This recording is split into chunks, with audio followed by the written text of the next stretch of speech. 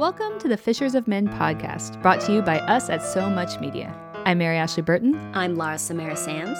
This podcast is about relationships and your walk with Jesus. It's about the true stories of Christian men and women's struggles with chastity, sex, marriage, and relationships in a post-Christian culture.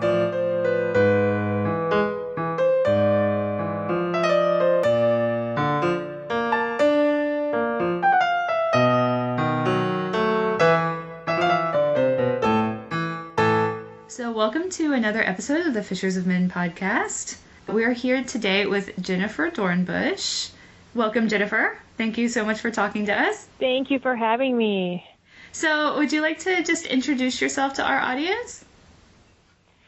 Sure. I live in Los Angeles, where I'm a full-time screenwriter, author, speaker, and forensic specialist. Mm-hmm. And gosh, yeah, I've been here 10 years, and I've been married 22 years.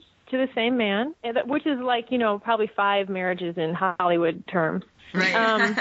And let's see, we're both Catholic now. We've been Catholic about 8 years, but before that we were Protestant, and we grew up in very Protestant homes. Mm-hmm. So yeah, that's kind of my background.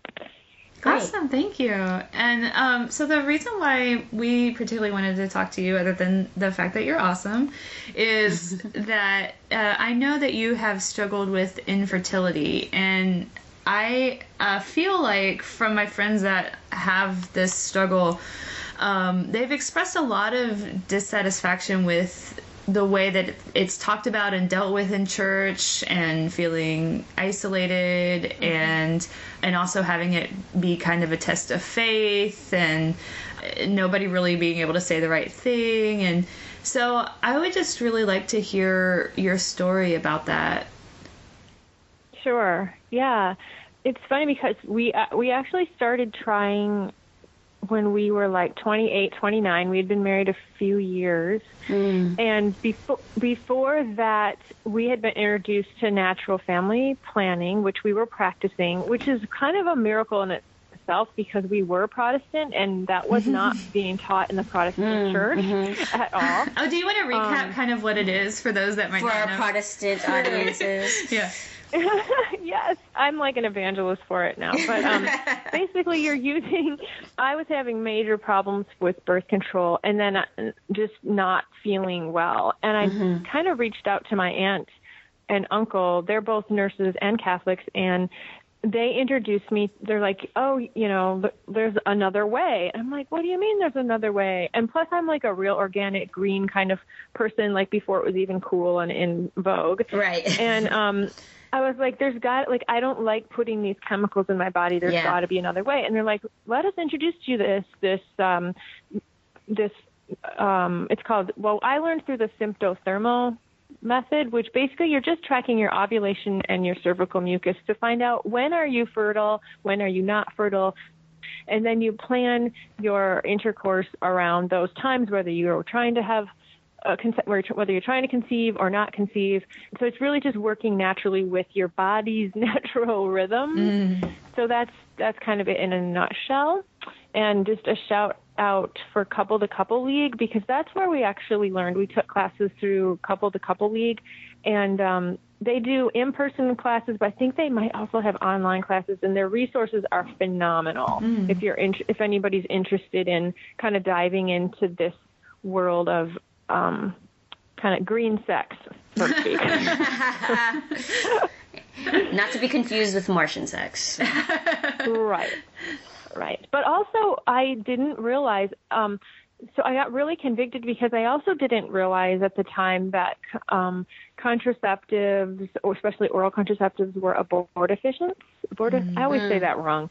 Can cause abortions. And that kind of, once I learned that, it kind of blew me away, because I am very pro-life, and we both of our families and my husband and I. And so I was like, what if I'm like killing babies?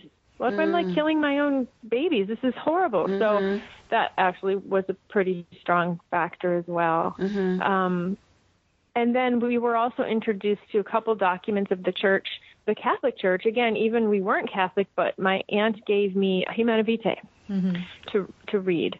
And I remember reading this document. We were living in Chicago at the time, and we would drive home to Michigan a lot on weekends. And I would read it out loud to my husband. And I just was so convicted by the Holy Spirit. This document was just pivotal for us in just changing our minds about how we thought about our fertility and our sexuality and human dignity and sanctity of life. Right. And just really came down to the question of God asking us, are you going to trust me with your fertility or not? Wow.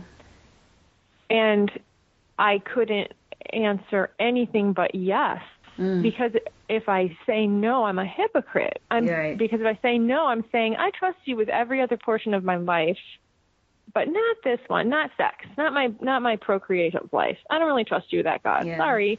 So that's kind of how it started for us. And then, interestingly enough, that question came back to us in a rather different way when we started struggling years later to have a baby. Then God said again, are you going to trust me with your fertility or not? So, yeah. So that was the beginning of the journey. Yeah. So how long would you say since you've been trying to have a baby? It's been 15, I think, going on 16 years. Wow. Yeah. So now it's really just the point where it's like, God, I'm going to need a Virgin Mary miracle. I'm going to need a St. Anne, St. Elizabeth miracle. Well, let's back up. I'm like that old Sarah and Abraham. No. I would like to back it up. So you got married in your 20s, and you had been trying to not get pregnant for a little bit, and then once you started wanting to finally decide that you wanted to have children, what was that process like? There was probably this spike of excitement, like, yay, we're going to try to find a family, and then, I don't know, a year or two or however long. Can you talk a little bit about that period of the journey in which you were trying and then figuring out, like, oh man, maybe we need to go see a specialist, or what or maybe there's something not right here. Yeah, like how did you approach that? Yeah, exactly. That was really hard from the beginning, honestly, because we just made the decision, okay, we're going to start. And honestly, like, I've never been one of these like super baby crazy people, like, but we knew we wanted to have a family. And so there was excitement and a little bit of trepidation, and, it's like, oh my gosh, our whole world's going to change, and probably just a normal slew of reactions.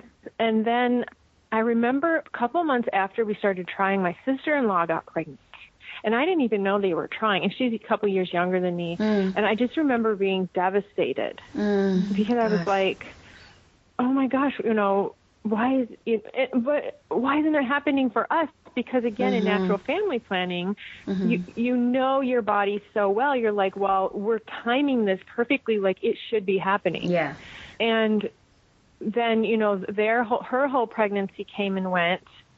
And then, so that's almost close to a year. Yeah. And still we're not. And more and more of my friends and family started getting pregnant. And it was a very devastating time. It was very emotional. And then we, of course, started to reach out to doctors and try to figure out what was happening, and we just couldn't get answers. And that was even more frustrating because it wasn't, at the end of the day, and this is the struggle we went on and on for a decade or more, there was nothing. They say like 50% of the time it's a female problem, 50% of the time it's a male problem, and then there's also a percentage where you don't know what the problem is. That's frustrating. There's a percentage of the population where it's unexplained infertility. And you fall in that category?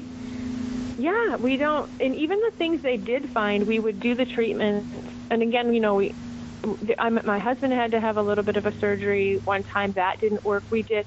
And, we can get into this later, why we didn't go down the road of artificial insemination or in vitro, again, going back to that question of, are you going to trust me with your fertility? Yeah. Nobody could figure it out. We did tests on me. We saw, I don't even know how many doctors over the course of 10 years, naturopaths. We did major detoxing of our bodies in our home to really to weed out any potential like toxic chemicals, heavy metals. I mean, literally, like we just tried everything. Wow. And just acupuncture. I mean, it just goes on and on. It just was kind of unexplained at the end of the day. Gosh, after a decade of that, and just every month, you know, I had a friend that struggled with this a little bit, and you know, she would say, like, every time I got my period, I would just start crying, and I like for 10 years just trying and then figure every possible cause and trying every little thing that anyone suggests, and that could get so frustrating and devastating. Yeah. I totally resonate with her journey because we did the same thing, and every little thing is like, don't have caffeine, don't have this, don't do that, and then pretty soon you're living your life in such a miserable vacuum that you're like, I don't even enjoy it. I just want a glass of wine. And meanwhile there are people that are like on meth that are getting pregnant, right? You know? That was, you know, and that's the thing when you were talking about like kind of how the church or how communities deal with it or say it's like, I remember one gal saying to me, or no, it was her husband actually, saying, just in conversation, like, like we barely even look at each other and we get pregnant. And I'm like, that's not helpful. Yeah. Yeah. Did they say this knowingly, like that you were in the audience, that you were having these issues, or was it just an off the cuff kind of? Yeah. No, they knew. Oh, see, I would have given them some grace. But if they knew... there's been so many situations of no grace. So many. And that's where I would want to get at, where how can we show our fellow man and woman some grace in this area, and to also be sensitive to the fact that, I mean, do you know the statistic of how often this happens? Like one of X amount of people, you said it was 50 male, 50% female. Like, what's the statistic? I used to know because I used to track that a lot more. In the last few years, God's really been able to help me let go of the obsession on this journey. So I really don't focus my life on that as much anymore. Okay, good. That sounds healthy. Yeah. You have to look. I'm not sure. No, it's okay. I know That's it changes, but sure. Yeah, sorry. Okay. But throughout this, I guess kind of going back to the faith and the community aspect, how was your faith impacted by this whole journey? Now that I'm on this side, and I'm not saying I don't have days when I'm not devastated, because they still come. Sure. But they come less frequently than they did those first 10 years. It's been an amazing, wonderful journey of my faith. It's like that severe mercy in a way, because God, either you lean into God or you don't when bad things happen. Right.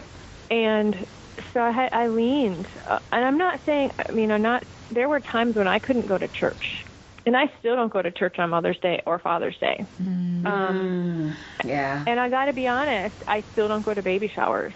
Yeah. So there's definitely times when it wasn't helpful for me to be in church, when I just kind of had to work it out with God. Yeah. In times where I really didn't want to talk with him about it, or I was angry, just kind of like any relationship. Right. But overall, like, it really helped me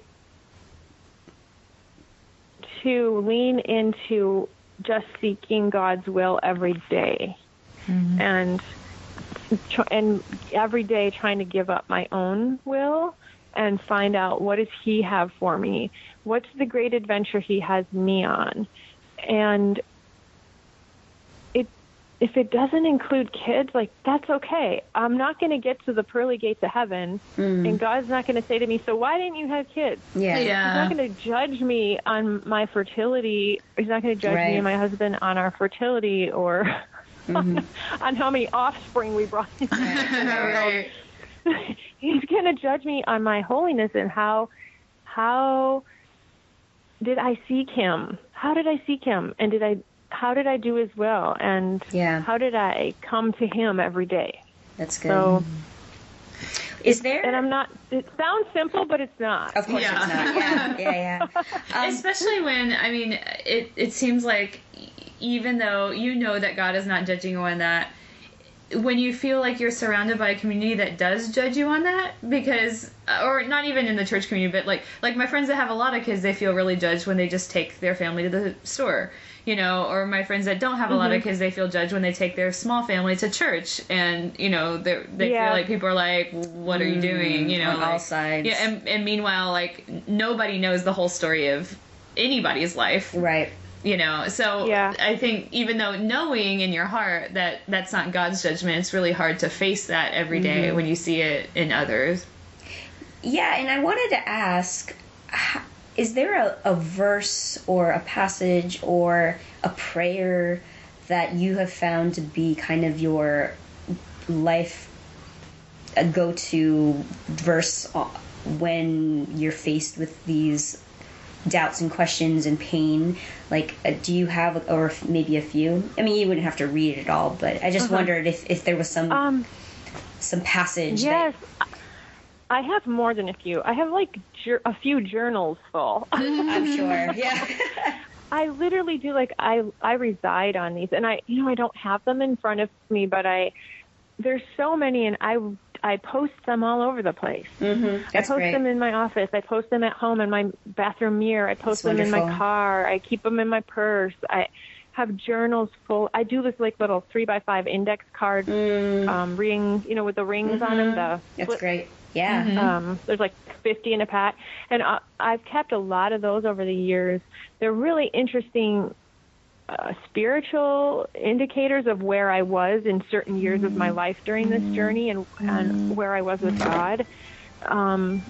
So, yeah, I'm not giving you a very specific answer other than I sought the Bible and I sought God's word all the time. And sometimes I would just hang on a verse all day just to keep the tears away.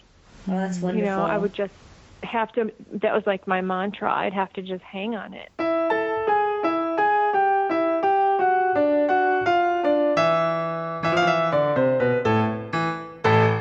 So I want to ask you, why didn't you choose to go the route of IVF? And also, at any point, have you thought about adoption?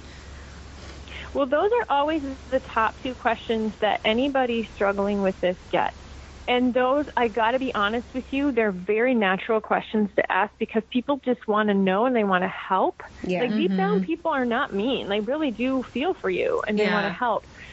But those are questions that are so emotionally charged. Sure. Yeah. That it can just immediately make you feel defensive or angry or sad or upset. Right. So I think you have to be really close with a person before you want to address that, or maybe, you know, again, I'm not accusing you guys. I'm just saying to let other people know, like, how you can, it's more of like, more an open-ended question, like, what have you guys, what kind of things have you explored so far, or how has the journey been for you, where it's almost like you're accusing in a way, or it feels like you that. Aren't doing everything that you could. Why haven't you done that? Yeah. And you know, you were talking about judgment earlier, and the judgment around fertility and motherhood and parenthood is so strong. Even when you have kids, there's so much judgment. Yeah. Particularly in the church. Yes. Well, you know what? Yes, I think so. Wow. Particularly in the church. Yes, and like I have a good friend, and they were unable to conceive for a long time, and then they had a beautiful daughter, and then that was it. And they're also Catholic, and she said, she felt for so long this judgment of like, why do you only have one? And she wanted to like tell these people like, I'm so grateful for the one I have. Yeah. Like, I didn't even know I could have this one. Yeah. And so again, like you're saying, people not knowing the whole story, and then people also assuming that the only two fixes. See, here's what my husband and I always say about like the in vitro adoption question is like, in vitro and adoption do not cure infertility. Mm-hmm. So it's kind of like saying, I want to have a Snickers bar, but the only thing available is Milky Way and, I don't know, Three Musketeers. So I guess I'll just take one of those. Mm-hmm. So I know it's kind of a weird analogy. It's not exactly the path that, it's not what you want. It's not like adopting is not the same as having your own child, or artificial insemination is not the same thing as it, like you were saying, like trusting that if God wants me to have a child, naturally it will happen. It's not the same. Yeah. And emotionally, just depending on where you fall in the spectrum of burial method versus, birth control, or, some people don't believe in birth control, like wherever you fall on that, it also is a very personal question too of like, sure. Yeah. So I get that. Yeah. Yeah. Because it's kind of like what I'm dealing, or, what people dealing with infertility are dealing with is infertility. It's not about just having a kid. Mm-hmm. Yes. It's not about just give me a kid. Like, give me a Milky Way, give me a Snickers, give me a Three Musketeers. It's like we, especially as women, are just like born with this desire for motherhood. It's pure, it's natural, it's amazing, and we're born with it at different degrees. Some people more strongly than others.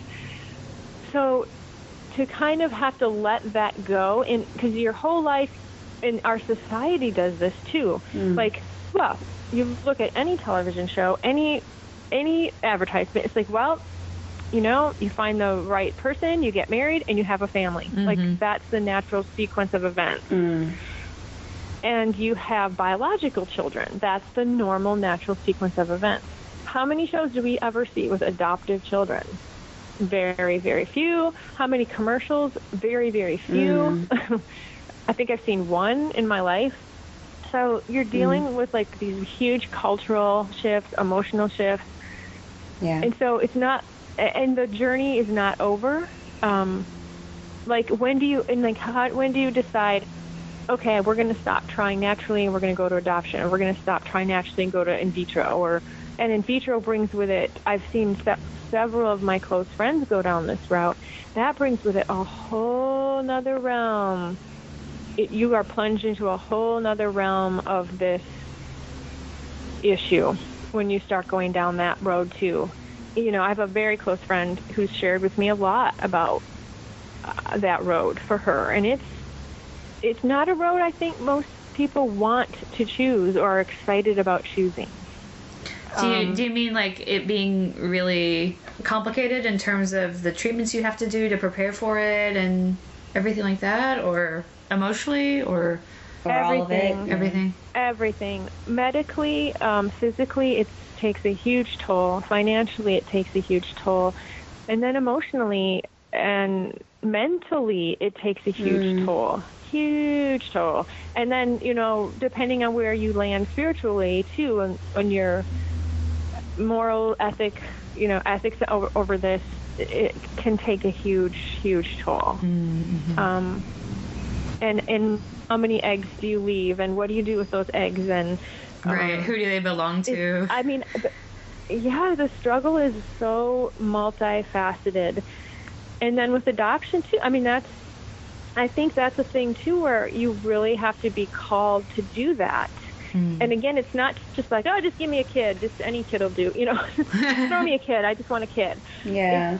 It's like, oh, I'm in a parent, but in a different way, in a way where I haven't physically bonded with this child in my body, nor my husband. it's a product of something that's outside of us. Nothing wrong with that. Totally amazing adoption. But you have to, that's a different kind of calling. Yeah. And it's, and you know, some people, like we knew, we talked about it very early on, especially when we started struggling with this, and thankfully, we were both in complete agreement that this wasn't the kind of calling that we felt God was calling us to. And I'm actually grateful that we were both on the same page, because I know couples who aren't, and that drives another like huge wedge into the marriage, because already you're struggling with infertility, and then you're dealing with one spouse that does, one spouse that doesn't want adoption. So yeah, because the multifaceted issue of this it's very multifaceted. So it's kind of like, I hate when people say, well, have you ever considered adoption? Well, no, never. What's that? Right. Tell me about that. Yeah. Or, why didn't you just do in vitro? It's like, how long do you have? Do you have 3 hours to, sit down and have coffee with me? Because that's about how long it's going to take for me to explain that. Right. It's not just, I'm going to go pick up a Milky Way when I really wanted a Snickers. Yeah. I feel the same way when I'm like, I'm single, and people are like, well, have you thought about becoming a nun? And it's like, well, why is that my only other option? Yeah, first of all, of course I have. I'm 32 years old. Like, and it's like, if I could just choose to do something and do it, then I would have. Like, why would I be doing anything else? And that's such a calling. That is such a different calling. Like, it's wonderful. So the same, It's the same thing with adoption or even in vitro. Yeah, you really have to be called down those paths to do that. Because again, you really have to seek God's will first. Like, it's not just about, well, we're going to do this because that's what the medical community says. And let me tell you, I've had lots of doctors pressure me into in vitro. It's a calling. Like, you got to know, you got to be 100% lockstep with your spouse and God that this is the route for you. Yeah. Talking about adoption, that's one of the things I really love about the show This Is Us. I don't know if you've seen it. I love it. But because it's about what? I'm sorry, about This Is Us, the show on NBC. Oh, I haven't seen. I can't get myself to watch that. It'd be too emotional for me. It might be. It probably would be too emotional because I cry basically every episode. I cry every episode. but what I love about it is because it's about a couple that they're pregnant with triplets, and then one dies, and they adopt a baby that happens to be dropped off at the hospital that day. So they're raising these triplets, but they don't shy away from how hard the adoption process is. I mean, on the surface, you would think like, oh, this is obviously like a really beautiful story, but they delve into all of the complications. Yeah. And I love that. There are so many, like the complications with the birth family and the complications with like the third child's a different race, and like how do you do that, and then the mother doesn't feel really bonded to him, and then he's just different, his friends are different, and it's just like, and they tell the story through vignettes throughout childhood and show like it's really wonderful how it goes into adulthood. So I believe you. That's cool. And it showed me a lot of ways in which it can be really, really complicated that I've never thought about before. Well, when you were talking about the Snicker bar versus like the Milky Way, one of the things they deal with early on, so this is not spoilers or anything, but they, the wife is grieving her third child. But then the husband comes in and is like, hey, let's adopt this. And then they have to come to terms with like talking about how, the dad wasn't trying to just replace his child, although that's how it felt to the wife. And so it's like they have to talk about these issues that, are coming across like in the way that the dad was trying to love and adopt this other baby, but like the mom was still trying to grieve, but he was grieving too, but just in his own way. So it's like talking about those issues and how we all have different perspectives and how we're all trying to deal with it in our own way. Wow. That's amazing. I applaud those writers.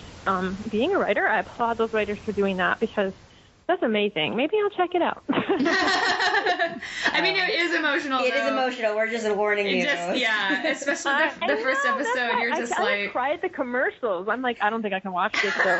Like, give me some comedy. I can't watch this show.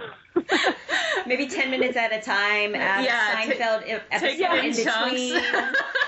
In the middle of the day. Like, when the sun's out. Yeah. Yeah, that's actually how I watch it. It's like, I can't handle this. Yeah, watching it at night is too much for me. So can we go a little bit more, talk a little bit more about what are some do's and don'ts for people in the community when we have friends or neighbors or people that we know that are dealing with this? Yeah. Yeah.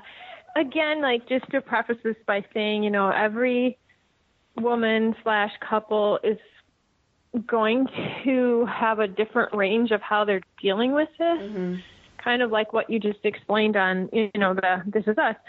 So I can kind of only speak from what's rubbed me the wrong way. Sure. Yeah. But I guess, and I've kind of hinted at some of them, is like, if there's don't ask those direct questions of, well, have you thought of adoption? Well, are you going to do in vitro? Like, yeah. Allow ask a more open-ended. So, wow, I'm sorry to hear about that. What kinds of things have you explored so far? And also, how can I help you on this journey? Yeah. Because people clam up quickly. Like when people, and always one of the first questions when you're meeting somebody new, do you have kids? It's like literally one of the first 3 questions they ask. Yeah. Mm-hmm. And I guess I always appreciate it when people don't ask me if I have kids. And I don't know how you really stop that because you're meeting strangers, right? Yeah. Unless you just expect it to come up in conversation naturally. Because usually it will. Unless you just expect it to come up in conversation naturally. Like, usually if people have kids, it will come up in conversation. So. Yeah. Yeah, and I guess if you're on the other end of that and you do ask, because it's normal, when they say, no, we don't press. Because I've had people press me on it. And I'm like, it's really none of your business. Right. And just because I don't have kids doesn't mean I'm any less. And I don't want to go into a whole explanation about why I'm not adopting or having in vitro when I literally met you 2 minutes ago. Yeah, when we're like at a picnic or... No, that's good. Yeah. For sure. So I guess, again, going back to just, how can I support you on this journey? And one of the things I've really appreciated is just when people are like, oh, I'm sorry to hear about that. I will pray for you. I'll pray about that. I do appreciate the prayers a lot. Practically, too, another thing is I just can't go to baby showers. Like, that is... really torturous for me. Yeah. And so most of my friends and family really understand this. I would say by and large, 98% of them totally get this. I mean, of course, I'll send a gift. I send well wishes. When the baby's born, I send cards. Of course, I'm not acknowledging it, but to actually sit through a baby shower is really challenging for me. Mm-hmm. It's not the same for everybody going through this, but for me, it has been. And also I hate it when people don't invite me to a baby shower. So it's kind of like that was my next question. It's like, if I know you and I know that you don't like this, I still please do. Yeah, like acknowledge that. I still want to invite you to acknowledge that I care about you, our relationship, but I won't be offended when you RSVP no. Right, exactly. Because it's like, it's not that I don't want to be a part of your life. It's not that I'm not happy for you. I'm ecstatic. I'm thrilled. I can't wait to meet the baby, etc. Yeah. But personally, I will fall apart at your baby shower and ruin it. Yeah. Wow. Yeah.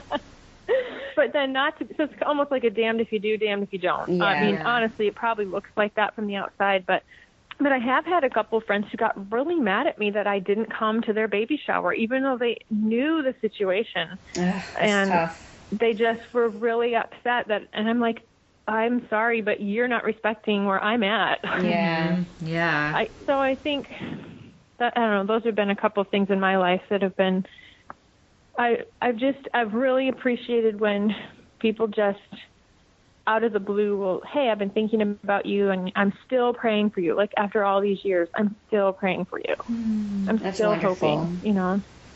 Do you find that sometimes encouragement can be like a double-edged sword?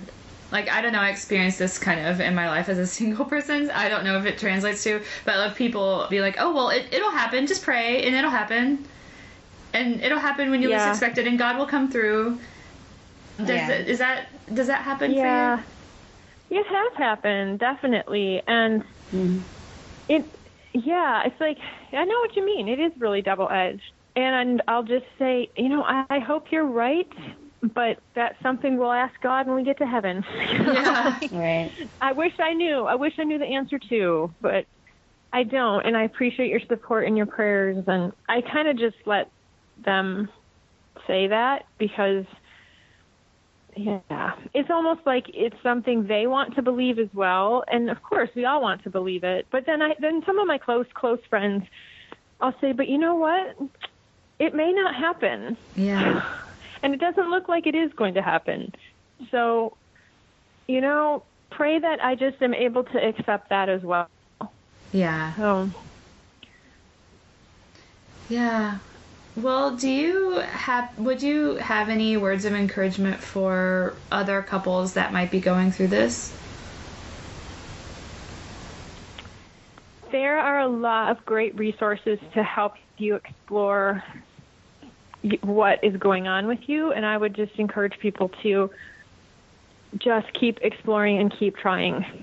You know, on the physical side of things, just really keep exploring and trying to get to the bottom of it, and then just keeping communication with each other. Because I think that can be the worst too. There's definitely been times where my husband and I are on different pages in terms emotionally. Like thankfully we've always been on the same page in terms of how to proceed. And we always keep the communication lines open. Like, okay, should we do this thing? Should we see this doctor? Should we do this? You know, but emotionally, you know, men and women are very different, and don't be afraid to it's okay when you're not emotionally on the same level. And I always tell people to, like, it's okay to reach out for support where you need it. I had to reach out a lot more for support for my close friends and family than my husband did. That's just how it is. And in a way, it probably was good for him because he didn't have to bear so much of that. Because honestly, like, he didn't always know how to deal with my sadness and depression and anxiety and all the other emotions coming along with it. And, you know, every couple is going to be a little different, but I think just keeping those lines of communication open, and that way, you know, those checkpoints where you can, okay, we're going to do this, and then when we get to here, we're going to evaluate and see what we want to do. Like, don't have the whole journey and everything figured out right away. Just take it step by step. It's good. That's great. Yeah. Well, I think that's a pretty good place to wrap up. Yeah. I really appreciate your openness, and I know it has not been, obviously, an easy thing, especially it's been a long time, but for you to open up to us and allow us to share your story to whoever might be listening, I think it will help somebody realize that, one, they're not alone, and two, that there is always hope in some fashion.